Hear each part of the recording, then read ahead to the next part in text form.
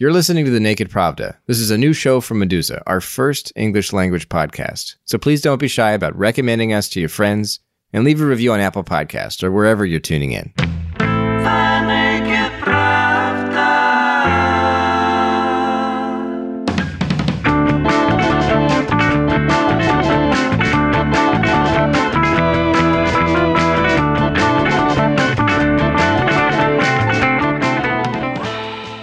Well, imagine if kind of in class relations, someone referring to you in this class every time remembers that you farted.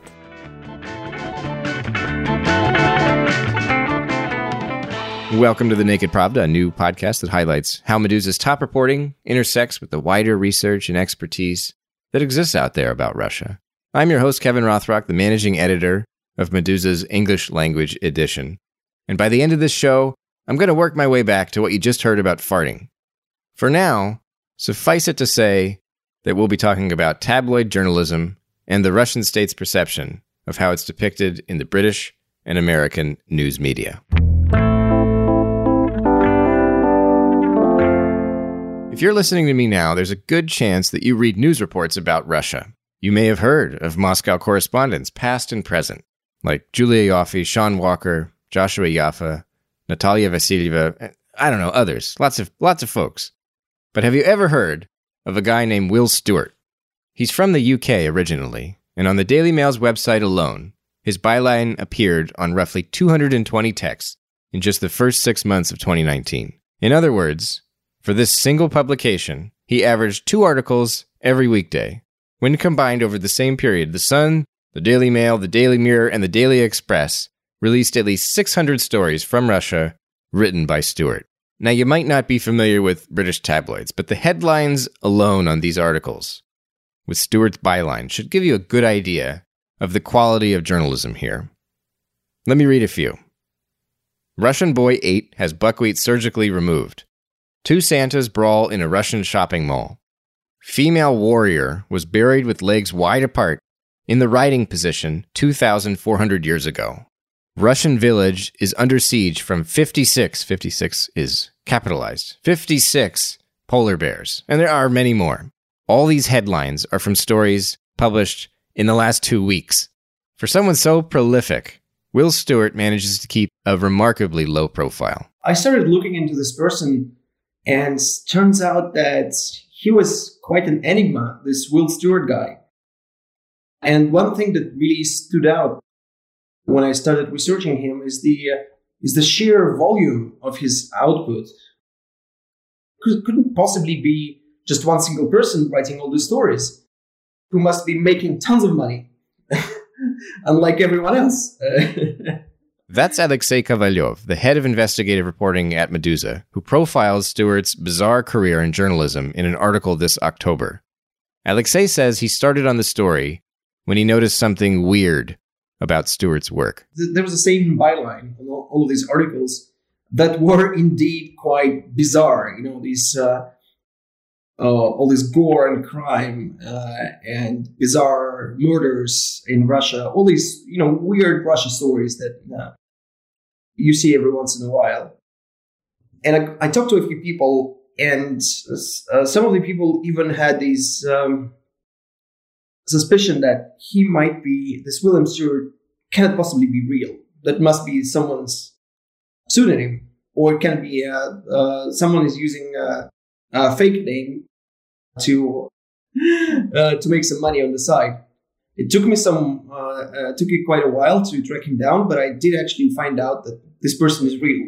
So Will Stewart is a real person, but how on earth does he manage to write so much? After all, he's just one guy. It's not just one person writing all of this. That's a team of Russian reporters that he employs to scour scrape the bottom of the barrel in Russian media, all the tabloids and obscure little websites for the most bizarre stories he can find. And then he repackages them for all these different tabloids all over the world. And that's kind of his business model. It's a hell of a business model, but Will Stewart didn't start out as a repackager of Russian trash reporting. Alexei looked through archives of his work and found that Stewart was actually a hard hitter back in the day. I think a few years ago, or maybe a decade ago, he did file a lot of original reporting. I mean, he parachuted here in Moscow in 1992 in a very underreported time, I'd say, both in Russia and outside. I mean, very few people know what actually went on in Russia in 1992, but he was the first to see, for example, the authoritarian tendencies in Boris Yeltsin. He was very explicit about this. And I found an article from October 1992, an entire year before the coup d'etat against Yeltsin, which he literally crushed with tanks. He was there, and he reported right there from the front lines of what looked like an unfolding civil war. Generally, he was very incisive. This old school reporting, the way I see him, is quite a sad story, because he was a pretty serious journalist back then, back in the early 90s, and he was the political editor for the Daily Express, which is today a very different newspaper from what it used to be in the 80s and 90s. So his career trajectory kind of represents the general decline of media standards everywhere, including Russia. Okay, so Will Stewart, team of stringers translating and rewriting Russian tabloid reports for the British tabloids. Sounds like kind of crappy work, right? Actually, it's a coveted gig, Alexei discovered. I asked him why the staff takes this stuff so seriously. If you are realistic, it's very solid experience in terms of modern media business, because that's the kind of content that brings you clicks. So it's a career launching pad of sorts? Well, yes and no. Most of them still work for the same agency. So people working for him, as far as I could gather, are all regional Russian journalists. And for them, it is indeed quite a career trajectory to go from a local newspaper in Moscow to be writing for one of the biggest tabloids and biggest newspapers in the United Kingdom. And it is quite an experience indeed.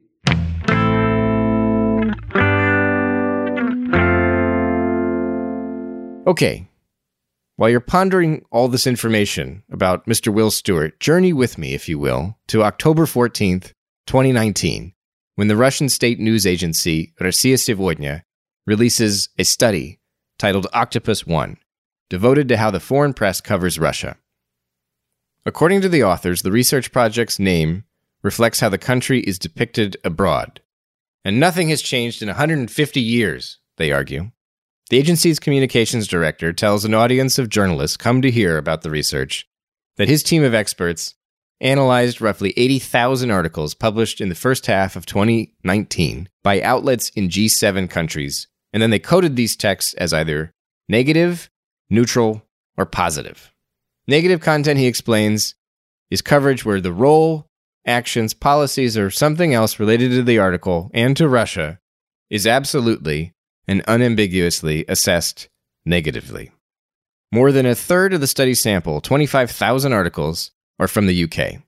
Rossiya Сегодня says the three worst offenders here are the competing tabloids, the Daily Mail and the Daily Express, two outlets that are both among the country's top 10 most circulated papers. The former is in third place with 1.3 million copies sold a day, and the latter is in ninth place with about 300,000 copies sold every day. Before we go forward, let me just clarify that Rossiya Сегодня, which means Russia Today, is not the same as the television network RT, which used to be known as Russia Today, albeit in English. Both organizations, however, are news agencies owned and operated by the Russian government, and both outlets have come under criticism abroad as Russian propaganda efforts. Just to make matters more confusing, by the way, the same woman, Margarita Simonyan, serves as editor-in-chief at both Rossiya Сегодня and RT. It's kind of funny when you think about it. Okay, so we've got this media study from Rossiya Сегодня published in October, and the foreign ministry and some other state officials promptly cited as evidence that the Western media is unfair to Russia. But how solid is this evidence?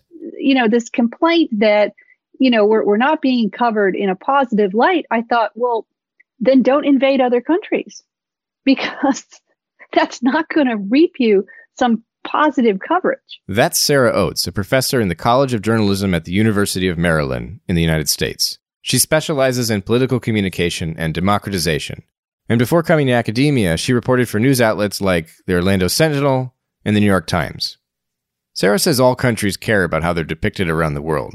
But while Bracia Sivona's report focuses on the negativity of Western media coverage, she suspects it's the trivialization of Russia that most offends officials in Moscow. How your country is perceived in other countries is important. It's important for business. It's important for tourism. But most of all, it's important for whether you're perceived as a world player. So you want to get attention from the media in other countries. You want them to notice you. You really want them to respect you. And you might even want them to like you. But I think maybe it was this trivialization of Russia. It was this reduction of Russia to sort of just a punchline in a joke or another ridiculous character in some silly tabloid story. You know, worse than being, hated and feared is being ignored or trivialized. Alexei Kovalyov thinks Russians are actually uniquely concerned with how they're viewed from abroad. And this neurosis, he says, drives the perception that outsiders are unfairly negative or that they unfairly treat Russia as some exotic place. Will Stewart's story is significant here because his supposed sins in reporting are mostly copied from Russia's domestic tabloids. Not just the Russian officials, but Russians in general are quite unique in that they are quite obsessed with how they are seen from the outside. Kind of a national complex of inferiority in Russia that fuels a lot of these arguments that foreign media are biased against Russia. I mean, what is negative coverage? I mean, if you look at the same outlets that many Russians, including Russian officials, are accusing of biased and negative coverage of Russia, if you look at the domestic coverage, it turns out that it's a lot more negative. The irony with the Will Stewart stories is that a lot of them are patch-written from Russian tabloids, so they're originally Russian stories. Yeah, that's right. Which is hilarious, right? Yeah, which is a whole other layer of irony here. Is that we're looking in some kind of broken mirror. Sarah Oates says there might be a silver lining in all this, insofar as the negative, terrible, no good coverage Russia gets in the U.S. at least isn't very extensive. The good news for Russia on that is that's barely covered in the United States. There's very little coverage. There's very little foreign media coverage anymore in the United States. There was never a lot, but since the big cutbacks to journalism, there's very little coverage and very little meaningful coverage of what's happening abroad. I asked her if America's current partisan environment, what with the Russia collusion allegations against Donald Trump's team and so on, has maybe changed things fundamentally in the United States. For example, if we limited a sentiment analysis to positive and negative Russia coverage in the Republican-leaning news media, would we see dramatically different results? I don't think they would really be talking about Russia as Russia much at all. I think there might be slightly more positive on Putin, less fear-mongering, less upset, but I don't think they'd be going so far as to say supportive things about Russia. One of the most important underlying facts here, Sarah argues, is that Americans don't particularly care about Russia. The Russian language is actually less studied in the U.S. than Latin. 24,866 people studied Latin in 2016, and 20,353 studied Russian. This is a study done by the Modern Language Association. The younger generation, they don't know anything about Russia. Russia's just kind of a blank. It's just a country that their parents don't seem to like very much, but they're not very interested in finding out more about it. And now, the only place Russia's really going to come up is in connection with the Mueller report, with Trump, with something maybe shady going on with the president. You and I have been to Russia. No, there's tons of positive stuff about Russia. But that's not what media outlets are interested or choose to pursue. They're going to look at how this foreign country, whether it's Russia or China, whatever, how it intersects with the U.S. government. And what's the biggest story? The 2016 Russian election interference. And that's not a warm fuzzy for the American public. While Sarah acknowledges these shortcomings in the American press, she nevertheless says that Bracia Sivona's media analysis and its focus on British tabloids are deeply flawed. If a grad student had brought her this work, she says she would have handed it back. It wasn't so much the affect stuff in the report that surprised me so much. It was the focus on British tabloids. British tabloids are not indicative of Western media coverage in general. They're not in sort of the serious news model that of the New York Times or the BBC or something like that. They're kind of odd, British tabloids. They've been known to make things up, to lie, to exaggerate. I don't think that's indicative of, general journalistic coverage of Russia. If a graduate student had handed me that as a research report, I would have said, this doesn't work. To get a better understanding of why Rossiya Сегодня would commission this study in the first place, I spoke to Vasily Gatov, currently a visiting fellow at the University of Southern California's Annenberg Center on Communication Leadership and Policy. From 2011 to 2013, Vasily actually worked at RIA Novosti, Rossiya Сегодня's institutional predecessor, researching internet bots, trolls, fake news, things like that. To grasp why a sentiment analysis of the Western media is worth anything to Russian officials, Vasily says you've got to wrap your head around the idea that there are two groups currently ruling Russia, and one of them is a bunch of PR specialists. Russia is being ruled today by a strange symbiosis of security specialists or security officers of different kind and public relation specialists. And they form kind of an unnatural partnership where each side is responsible for something. Security specialists really make decisions because they are more qualified to do that, but they're not able to explain what they're doing to general public and especially outside of the country. Therefore, they have to have kind of partners that are capable of developing messages. But this isn't an equal relationship, and the PR guys constantly need to remind the security folks that they need the PR guys.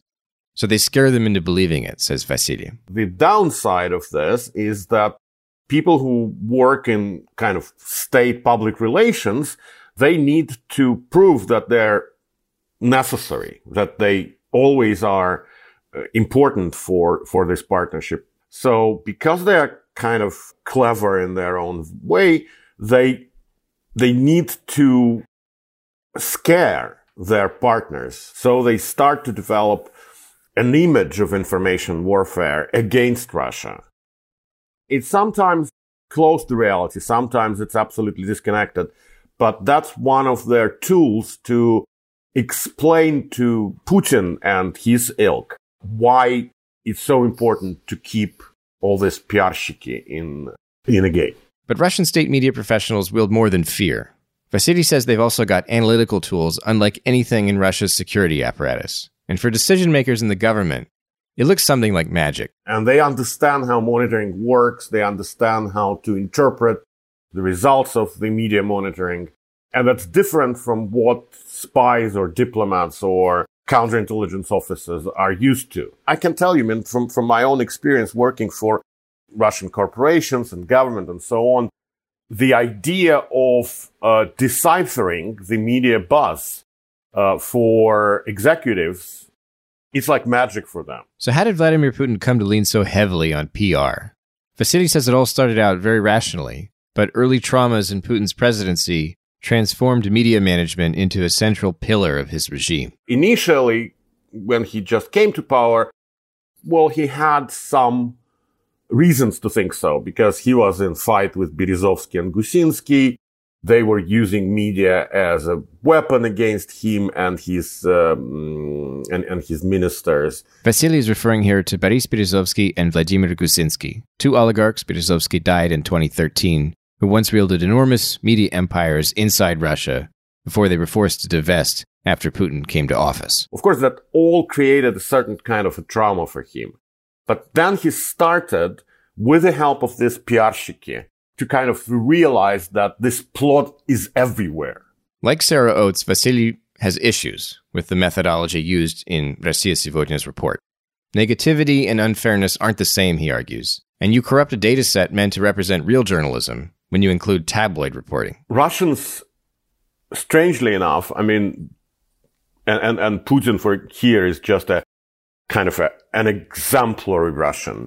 I mean, they think that when Russia is mentioned as a country or as a territory or as a society in connection with something unpleasant or bad or socially rejected, that means that Russia is kind of humiliated and disparaged, which is not true. Because, I mean, in most cases, crime has no nationality. In most cases, I mean, rudeness has no nationality. This always skews your data set. Negative should not be equalized with critical. I mean, that's the first observation. Most of the coverage Russia receives in the Western media is critical, based on kind of disagreement with Russian policy, with Russian handling of economic and social issues, and so on. Critical doesn't mean negative. Critical is a signal that something in your behavior as a country or as a nation or as a politician needs to be addressed. But Vladimir Putin hardly has a monopoly on sensitivity when it comes to foreign reporting about Russia. When Alexei Kovalyov started out as a journalist, for example, his beat was show business, and he says a lot of it boiled down to getting absurd quotes from visiting Western celebrities about their first impressions of Moscow. It was dumb, but the Russian public still wanted it. I did cover show business for a while in my early career, and I would go to all these press conferences with foreign show business stars. And invariably, at every conference, for example, when a rock star arrives in Moscow as part of a world tour, the first question invariably is, "So how do you find Russia? What do you think about Russia?" I mean, the person's entire experience of Russia is a few hours driving from the airport to his hotel in a limo. And of course, they would, and invariably, of course, the answer would be a few platitudes about how they liked Russian women and Russian vodka or whatever. And that's the stuff that would make headlines, like, "Oh my God, this foreign person likes Russia. Breaking news." And Western tabloids might like running wild stories about Russia. But as Sarah Oates points out, tabloids in America have their hands full with crap right here at home. I mean, crazy things happen in the United States all the time. Snakes eating things that are bigger than snakes. Snakes eating things. Oh, an alligator's always eating someone in somewhere. And, or dogs riding motorcycles, whatever. There's America has this incredible treasure trove of really crazy stories. And those are just the crazy ones. I mean, you could get into some very serious societal criticism with things, sadly, with massacres and shootings and, all the other issues and problems we have. And here's where I'd like to return to the audio clip I played at the start of the episode. You know the one. It's where Vasily Gatov talks about farting in class. He very cautiously compares schoolyard teasing to the treatment Russia gets in the international press. And he explains why it's become annoying for millions of Russians. I'll play it again here with some more context. Well, imagine if kind of in class relations, someone referring to you in this class every time remembers that you farted. So, answer me, Kevin, who farted on this day. And give me this pencil, Kevin, who farted on this day. That's exactly what, you probably would try to kind of to self-reflect on that. Okay, initially, okay, fine. I farted. But then then it happens for the fourth year in a row. That's a little bit too much. And, again, I'm not saying that what Russia did, he farted in the class. It's much worse, but what is important that this is exactly what creates a backlash. And that's exactly what justifies all this anti-American, anti-Western hysteria for journalists who work there, for people who serve Putin as journalists. Unfortunately, for those hoping for better days for journalism about Russia and better public diplomacy that engages Russia and the West, the business of tabloid repackaging and the political necessity of these agitating talking points, they don't appear to be going anywhere. But this outrage serves a purpose too. It sustains the weird symbiosis between security and PR elites that Vasily described. and it provides Russian state officials with their own irritating talking points. So everybody wins, as everybody loses. You've been listening to The Naked Pravda, a new podcast that highlights how Meduza's top reporting intersects with the wider research and expertise that exists about Russia. Today we looked at tabloid journalism and the Russian state's perception of how it's depicted in the British and American news media. You heard from me, Kevin Rothrock, the managing editor of Meduza's English language edition, Alexei Kovalyov, the head of investigative reporting at Meduza, Sarah Oates, a professor in the College of Journalism at the University of Maryland, and Vasily Gatov, a visiting fellow at the University of Southern California. On the next episode of this show, we'll be discussing Kremlin clan politics and the power of the presidential administration. The Naked Pravda is a new podcast from Meduza, our first English language show. Imagine that. And I hope you'll recommend us to your friends and leave a review on Apple Podcasts or wherever you're tuning in to help put this program in front of more ears, more brains. You know how it works. It's a podcast. You listen to it. Thanks for listening. Come back soon.